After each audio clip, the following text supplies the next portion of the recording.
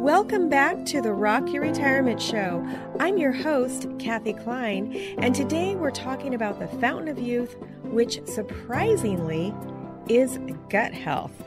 I know it's a weird topic for me too, but for me, when my tummy isn't acting right, my whole day is off, and I know that toxins building up in my body are probably making me age faster, both in the way that I feel, but also in the way that I look. I'm not sure which is more important there. So if you want to know the secret of youth and how to make some small changes that will help you live longer and look younger, then stick around for our next guest, who's actually been on the show before.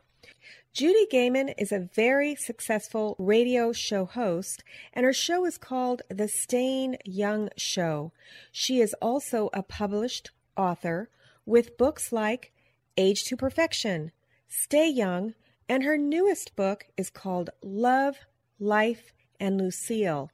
And I'll bring her on in a minute. But before we start, I wanted to tell you that this episode is brought to you by the Medicare Quick Step-by-Step Guide for signing up for Medicare. If you are signing up for Medicare for the very first time, you already know how confusing this can be. And the step-by-step guide is absolutely free and will help you easily make the transition into Medicare. Get it free. You don't even have to put in your email address at medicarequick.com/checklist. Okay, I'm not going to make you wait any longer. Judy, thank you so much for coming back. It was my pleasure to be on the show. You're such a great host that, of course I had to come back. Oh, thank you so much. Thank you. I'm sitting on the edge of my seat trying to find out what's going on in my gut and how that can make me stay, younger. Well, this is a great problem that we have in our society right now, and that is a lot of our diets, the processed carbohydrates, the artificial sweeteners, all the things we're consuming have really wreaked havoc on our gut microbiome. And when I say gut microbiome, I'm talking about the little bacteria that live in your gut. Now, we need to have some good bacteria, but we have an overgrowth of the bad bacteria. And so finding a way to balance the bacteria in your gut actually gives you better overall health. Now, did you just say that artificial sweeteners are bad? I thought it was just sugar that was bad. Well, both are bad, but let me explain. Artificial sweeteners will actually kill off your good bacteria. The regular sugars are not good for you either in excess, and that is because they feed the bad bacteria. So you'll get an overgrowth of the bad bacteria. So it's kind of like two different things going on, but we have to pay attention to these things because our gut and the gut microbiome actually is connected to every other aspect of our body. Think about ourselves as an organism, we're really made up of a bunch of tiny little microorganisms, and the health of those microorganisms actually reflect the health of our overall organism. So, oh man, you just gave me some really bad news. So I can't eat too much sugar and I can't eat too much artificial sweetener either. Correct. Sweeteners like honey, those are really good. Honey is a great in two ways. One, it's a great sweetener and it's natural. But two, if you get local honey, like at your farmer's market and a lot of the grocery stores just carry local vendors for honey. If you get local honey, and that means within 250 miles of where you live, and you have a teaspoon of that a day, it actually helps you resist allergens. So it's kind of like instead of going to get allergy shots, you're just taking a teaspoon of honey every day and you're building up your own immunity because the bees that pollinate are actually pollinating off the same things that you are allergic to because they're grown in your area. So when you have the honey, you're basically taking in micro amounts of that same thing and building up your own natural immunity. Wow, but just a teaspoon. So I can't put it on everything. Not on everything, but if you're thinking, wow, should I dump some artificial sweeteners or should I dump tablespoons of sugar? If you can substitute honey, that's a better option. I stopped using, I forget the name brand, but the one that comes in the yellow packets. Yes, because I know it well. Yeah, because I read somewhere, so I don't do the blue because I think that causes brain tumors or something. And so I had switched to the yellow, and then a couple of months ago I stopped using the yellow, and I don't really like stevia, but when I can, I'll use stevia, and I started using stevia in the almond milk that I make every day. So I stopped using the yellow packets, and I started going back to the pink packets, like from the 70s. Mm-hmm. So are those bad too? Like, does that kill off my gut, or does that do something worse? You need to stay away from all these colored packets. Honestly, there's just so much research upon research showing that it affects in so many ways. One, artificial sweeteners actually cause weight gain, which a lot of people said, oh, I'm going to not gain weight because I want to use artificial sweeteners. Well, now first there was 3 or 4 studies. Now there's 10 studies that show that artificial sweeteners actually cause weight gain because it has to do with the brain chemistry. Well, originally they thought it had to do only with the brain chemistry, but now we're realizing that it actually has a lot to do with the gut microbiome, because if you're killing off your good bacteria in your gut, and your gut actually talks to your brain, and this is some new science that we didn't know even 2-3 years ago, and that is that the two are interconnected. So when you have a die-off or a kill-off of the good bacteria in your gut, then you have messed up all the systems in your brain that are telling the rest of your body, including your endocrine system, what to do. And then we get an excess of weight gain. And it sounds so counterintuitive, right? It sounds like, well, if I use an artificial sweetener, I'm going to be better off, but you're not. And you can gain up to 10 pounds. Like if you went from normal sugar to artificial sweeteners, you could gain in excess of 10 pounds a year. Maybe that's my problem. But okay. That's what all the women are saying, right? They're like, oh, okay, I'm going to give up that diet soda now. Right. Well, I don't do a lot of that. And actually I use, I don't know if this is considered artificial or natural. Have you ever heard of erythritol? No, I don't know that one. See, there's a. Is it a sugar alcohol? Or you don't know? Well, it is and it isn't. It's found on this tree, I guess. It's sort of a replacement. You know what xylitol is, right? I know what xylitol is. Uh-huh. Okay, so we were using xylitol for a little while, and then we switched because it's hugely poisonous to dogs. And I was on a cleansing diet, and the book said that I could use erythritol or xylitol. And so I used xylitol during the diet, and then after the diet, I switched over to erythritol. And I don't have the same, I test my urine to see if I have ketones, because I'm actually on a ketogenic diet. A keto diet. Mm-hmm. Mm-hmm. And so I test, and the malitol, the xylitol sometimes, those will both kick me out of ketosis, but the erythritol does not.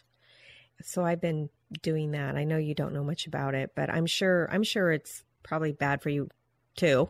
Sounds like they all are. I'll research it and let you know how bad. Right. It's probably, yeah. Let me know. Post a show note, down and say, yeah, it's actually worse than all of them. It's like the worst thing you can do for your body is no, but actually I like it. It doesn't take that much. I make chocolate every day. Mm-hmm. I use erythritol and stevia. I'm trying to get used to stevia, but I'm one of these people that find it extremely bitter. And so I'm trying to slowly make myself more used to it so I don't feel that bitterness. Okay, so you've talked about gaining weight, but how else do artificial sweeteners in your gut, how does that affect longevity? I mean, I understand gaining weight, none of us want to do that, but what about the rest of it? It seems kind of woo-woo. Your gut is affecting your longevity. That it's a little woo-woo. So try to explain it. Not woo-woo. And it's funny you say that because when this research first came out, there was a lot of kind of kickback that to the researchers, the Ivy Leagues, that were saying, "Hey, there's something going on with the gut. We need to understand." And ironically, even the doctors kind of were like, oh, yeah, whatever. They weren't fully appreciating it. But we've seen a complete 360 with the doctors. They've completely come back around and said, oh, guess what? You're right. It is the gut. We didn't understand this before. And I'll tell you something. It's a little gross, but it's true. And that is that some people actually can get fecal transplants. So you actually get other fecal matter transplanted into your body, and it can correct a whole host of diseases. It can reverse obesity. It can correct just a number of things, even depression. A lot of this has been studied. And I personally would not sign up for it, but a lot of people have some great results. And I think a lot of the things with the microbiome in the gut and some of the other research on, and just staying on the artificial sweetener topic, is really kind of, now we understand it. And what I mean by that is, we noticed that when people that had MS took artificial sweeteners, put it in their tea or whatever. I mean, it's in a lot of toothpaste. It's in almost all the gums, you name it. And when they were ingesting a lot of artificial sweeteners, they were having more flares, and their disease was progressing at an incredible rate. And it wasn't until they started saying, and the neurologists were saying, I'm not sure what the connection is, but let's get all these people off of artificial sweeteners. So the neurologists were taking their patients off of artificial sweeteners, and they saw that they were having a complete turnaround. Well, then take that another step further. They started making sure that these patients had good probiotics and they had good prebiotics. And I'll explain what those two are here in a minute. And they saw even better recovery times and less time in between flares and less progression of the disease. And this wasn't just in MS. This same thing is kind of held true through a number of different diseases and disease states. And it's quite remarkable. Now, let me explain the difference between probiotics and prebiotics. Yes, so please probiotics, do. Yeah. So probiotics are like what we think of when we think of like yogurt, or we think of going and taking the probiotics, right? And that is great. That's taking good bacteria and actually putting it into your system so that your guts have it. And prebiotics are actually the food for that bacteria. You got to have both, because you can't just put the microorganisms in your system unless you are going to feed them what they need. So prebiotics are things like asparagus and really good vegetables and things. They need this to feed off of. So any kind of fibrous vegetable is really good for your microorganisms. So you want to take in the microorganisms. Sauerkraut is a great probiotic, and anything that's fermented is really good. And then you get in and you do these prebiotics and you feed that. And you've created what your body needs, an ecosystem, so to speak, within your body for your body to do its job.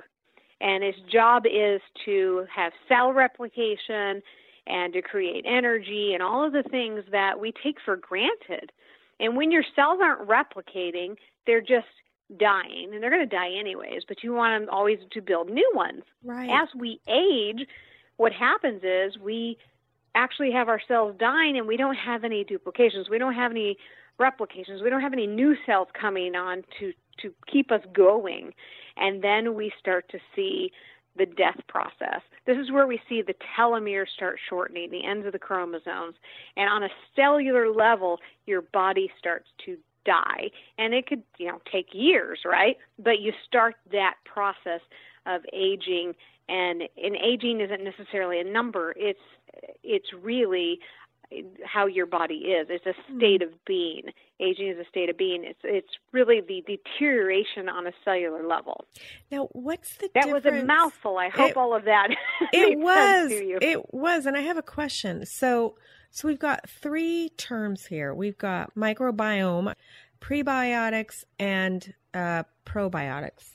The probiotics are the ones that we always hear about, that's in yogurt and things like that. But I've heard that we'll get back to that. But I've heard that yogurt doesn't really do anything unless you make it yourself. Okay, I got something to say about yogurt. You want to hear it? Yes. Two sentences about it? Please. Here's what happened to yogurt. Yogurt is really good if you can get some plain yogurt, right? You don't need the fruit at the bottom.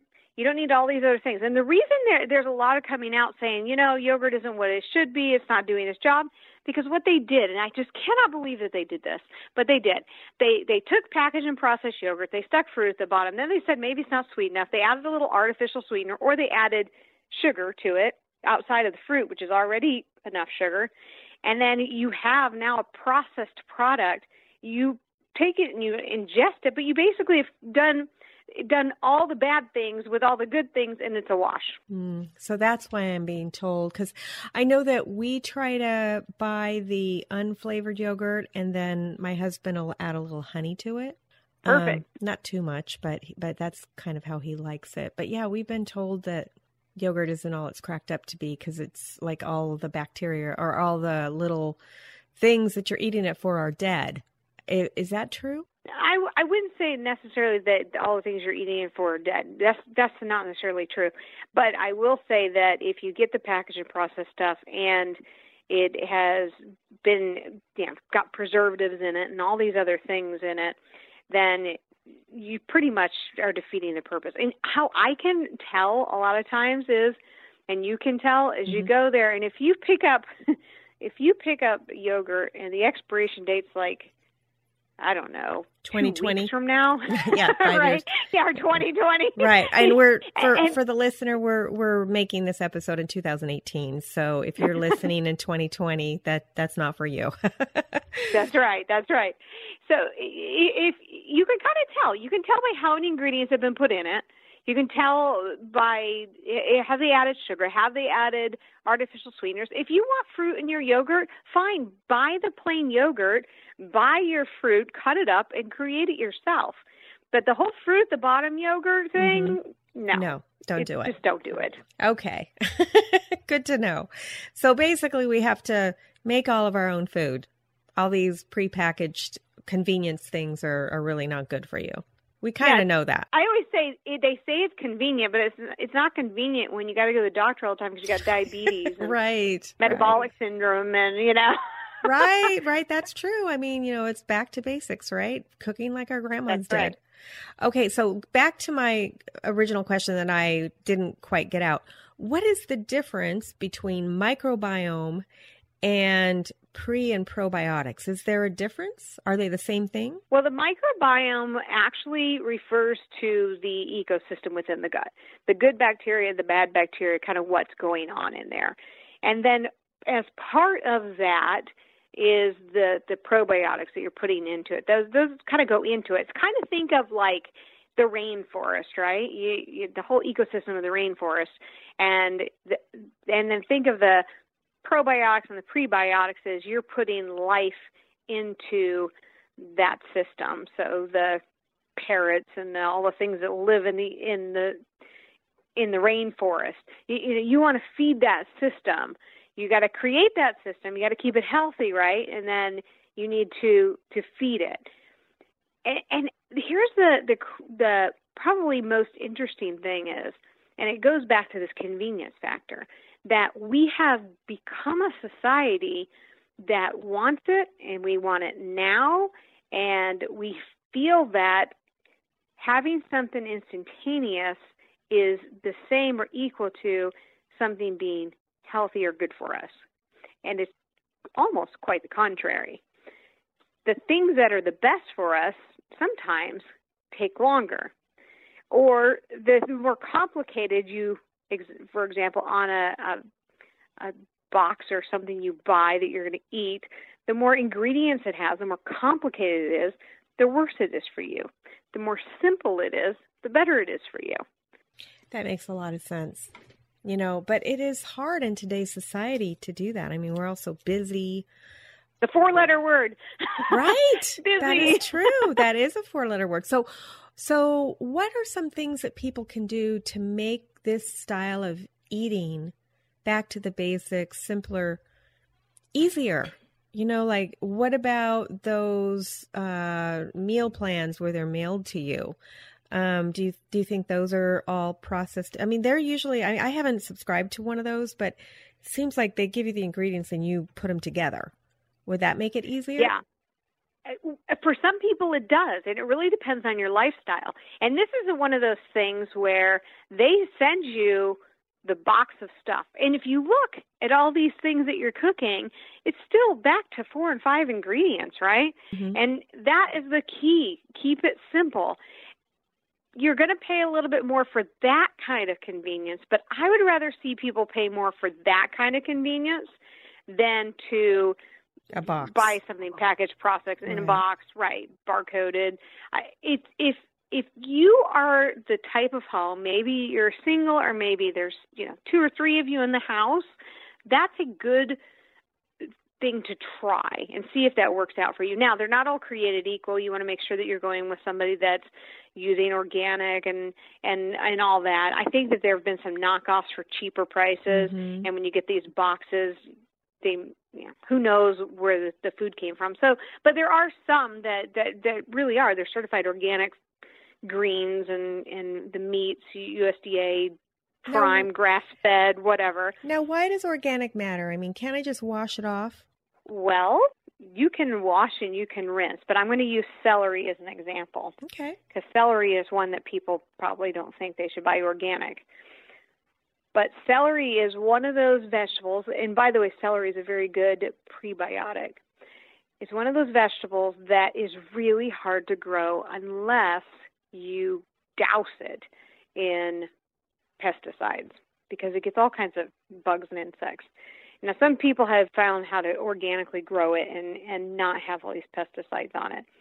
But think about celery when you pull it apart, right? You can kind of see the cellular makeup of celery, the strands and the fibrousness of it. If you're growing something and you're putting chemicals on it, and then that's your end result of that stalk of celery, where do you think those chemicals went? They went into the very being of that. They didn't just go on the outside. It wasn't like they were just sprayed in. Those kind of things pesticides are put into the soil. They're put on top of it. They're all in it. So just because you rinse something off doesn't mean that you're not going to have the effects of a pesticide on the inside. Now, not all organic is pesticide-free either. So you still have to be careful there. But your chances of having a healthier grown food is certified organic. Okay, that's good to know because it's not just sitting on top of the plant. It's actually going into the plant and then you're eating that. Mm-hmm. And yep, if it kills, absolutely. This is what I say, because my husband and I don't we don't generally use sprays inside our house. Like bug spray. We'll get a few, and now we are lucky. We live in California, and so we don't have too many bugs. But we will get ants sometimes in our house, and we'll usually just set out an ant trap. We don't spray around. And our reasoning is if it kills a bug, it's poison. Yeah. It kills a bug. Right. It's poison. We actually had a friend who she had and here in California where there's not that many bugs, I do understand why people don't want to see a bug in their house, but I don't know. It just, people freak out so much about a bug. It's like, oh, there was an ant. Okay.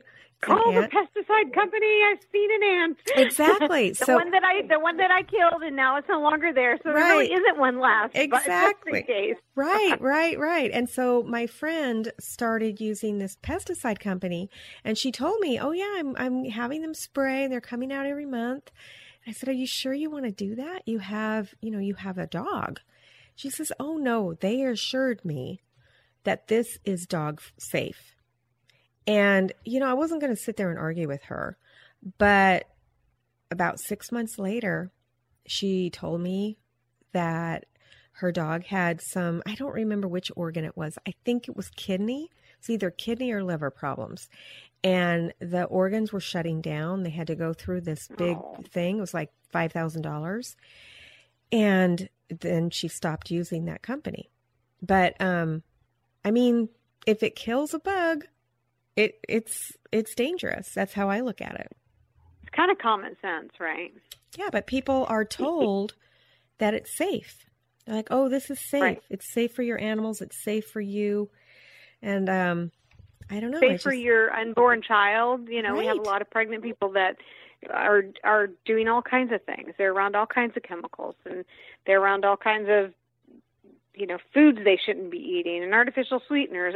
Whenever I see a pregnant person drinking a Coke, I want to vomit because I just can't believe that they're ingesting it. And take it, and I say that meaning soda in general. Right. Take a soda in general and think about the uses that they have for soda.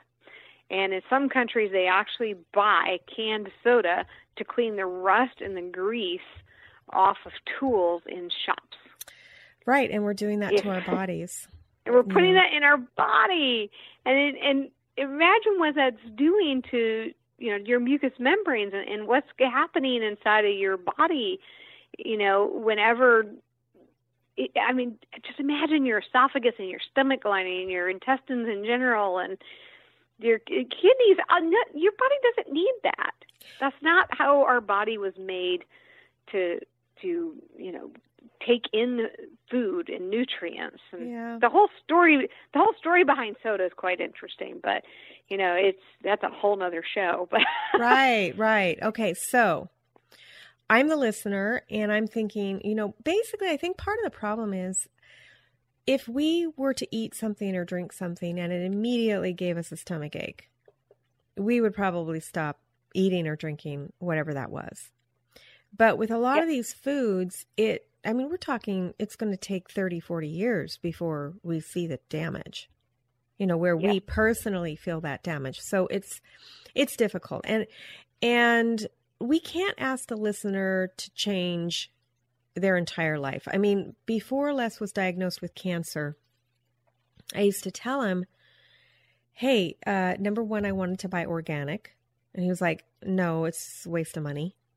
You know, it's just a waste of money to buy organic. I'm just going to keep doing what I'm doing now. And number two, he used to eat so much sugar. And he was like, well, you know, I'm healthy. You know, he's good weight, was very, very, you know, just looked like a runner. And so obviously, I mean, if you've listened to the show before, to the listener, you know that we've cut out sugar. But we haven't cut out everything. You know, we do still use the artificial sweeteners. So what is one change that they can do today that's not going to change their entire life, but one change, one baby step that they can make that can help them live longer and be healthier without going into the cold turkey, I'm going to become a vegan and I'm going to never eat sugar or whatever, you know, without making that drastic change. What is one change they could make today? I'm going to give them options, right? They can pick one of the following because everyone has a different thing that might work for them. And it isn't all going to revolve around food. I'm going to give you a few things. Pick one, listeners, just one of these things. It will make a difference. Number one, if you are into artificial sweeteners, just stop using them and look for them in everything, in your gum, in your toothpaste, in your drinks. Just go off of them. I promise you will not believe how much better you feel. And that will have an immediate impact. Number two, these are options. They don't have to do all of them. They only have to pick one. Number two, set your sleep schedule and stick to it. Meaning you need to get 7.5 to 8 hours of sleep a night, uninterrupted. Make that mandatory. And you will feel so much better. And you also reduce your risk of Alzheimer's and a whole slew of other things. Number three, find a way to exercise. And it doesn't mean you have to buy a gym membership, but do it at least 3 times a week. Stick to it be dedicated, do 30 minutes a day at least 3 times a week, and do muscle building, strengthening, and flexibility and cardio in that 30 minutes. Number 4, I'm just going to give you 4, and you can pick any of these things. Number 4 is eat 7 servings of fruit and vegetables, not 7 servings of fruit, split it up, maybe 2 of fruit and 5 of vegetables every single day. Because if you can commit to that and actually keep track of that, you won't eat as much of the other stuff because you'll be full. And it's better to say, I'm going to eat this than I'm not going to eat that. Go in a positive direction, do that 7 servings, and you'll be amazed, one, how much better you feel, but also the things you're not eating. Oh, so I don't have to do all 4 of them right now. Just pick one. And whatever seems probably easiest for you, it would probably be whatever's the way easiest. To start. Yeah, right. Whatever's right. easiest. Okay. Well, and then it'll become a habit. And then you can pick another one. Right. So you could pick one for the first 6 months or so until it's a habit, however long it takes you to create a habit, and then pick the second. That is great advice.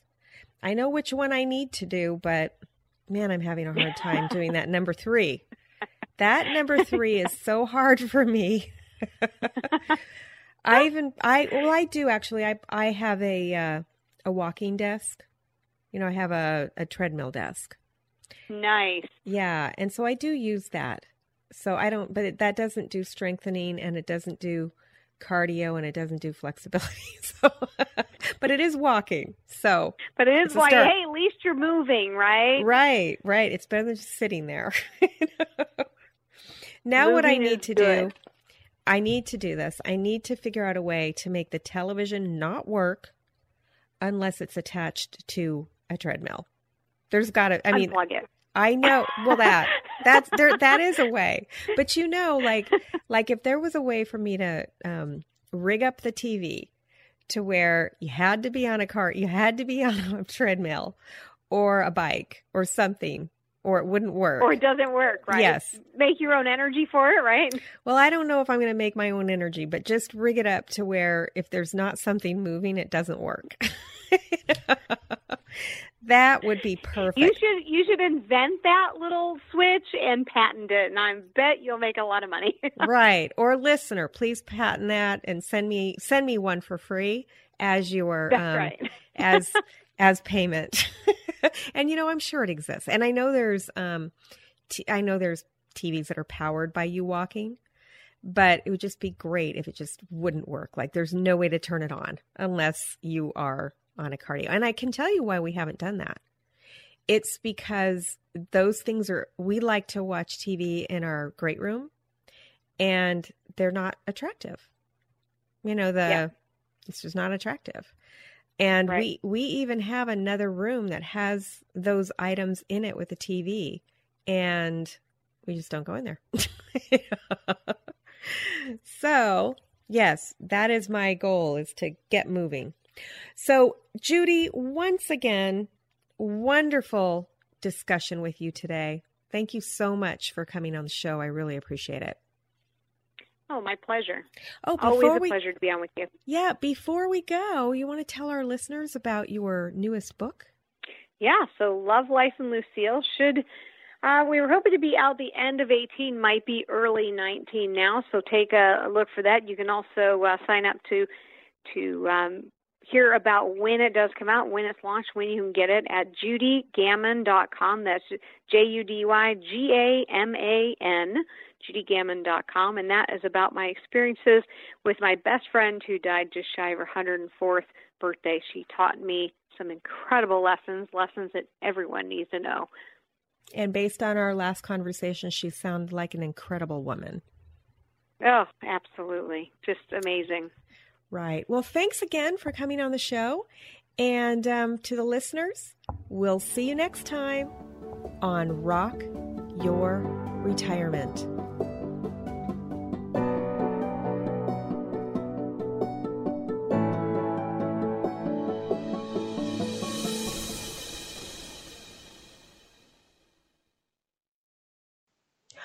wait, I wanted to thank you again for listening to the Rock Your Retirement Show. If you're a new listener, a good place to start is episode 116. This explains the 6 pillars of retirement lifestyle and our general philosophy. Episodes 1 through 236 can be thought of as an encyclopedia. These are topics that may or may not be interesting to you. You can listen to the ones that you're interested in and forget the rest until the issue becomes an issue for you. And that's okay. I actually don't recommend starting with episode 1 and working through until the most recent. That's actually not how the show was designed. Of course, if you want to do that so you can see how the show changed over time, you're welcome to. Now, starting in August 31st of 2020, we changed the format of the show. The monthly episodes, starting with 237, follow a real retiree from her pre-announcement through her first year of retirement. There might be bonus episodes, but we're committed to monthly. If you've enjoyed any of our past shows or the show that you've just listened to and you want to support us, you can do so in any of the 4 ways. 1. Share this episode with a friend or family member who needs to hear it. This is the most important way that people find us. Since our audience is typically older, we grow by having our listeners share our episodes with others. 2. Subscribe to or follow the show using whatever podcast catcher you're listening on right now. Now, if you're listening on your computer, you can listen on your smartphone by going to Apple Podcasts, Google Play, Stitcher, Podcast Addict, iHeartRadio, Spotify. I believe we're on all of them. If you can't find us on the podcast catcher that you'd like to use, send us a note on the website at rockyourretirement.com and we'll make sure that we get on your favorite podcast app. But basically, what you do is you download the app and then you search for the show, and when you find it, you'll hit subscribe. Make sure it's the Rock Your Retirement Show and that you hear my voice when you listen. Actually, there were some episodes where Henry Shapiro was a guest. We actually downloaded some of his episodes. So if you hear him, it's probably still the same show. There were maybe 34 or 35 episodes back in the beginning that we hosted on our show when he decided to leave podcasting. Number 3, how you can support us is by leaving a review. Whatever podcast app you're listening to normally has the option of leaving a review, either a written review saying how great the show is, or just with stars. 5 stars is typically the best, and of course we're shooting for those 5-star reviews. And if you tell us why you like the show, what you liked about it, it's actually easier for other people to understand what the show's about. A lot of people, when they find our show, they think it's about money. And of course, by now, you know that it's not. Number 4, if you'd like to support us financially, of course, we're always appreciative of that. Just go to rockyourretirement.com/support, and it will take you to our page where you can support us financially. Thanks again, and we'll see you next time on Rock Your Retirement. Bye.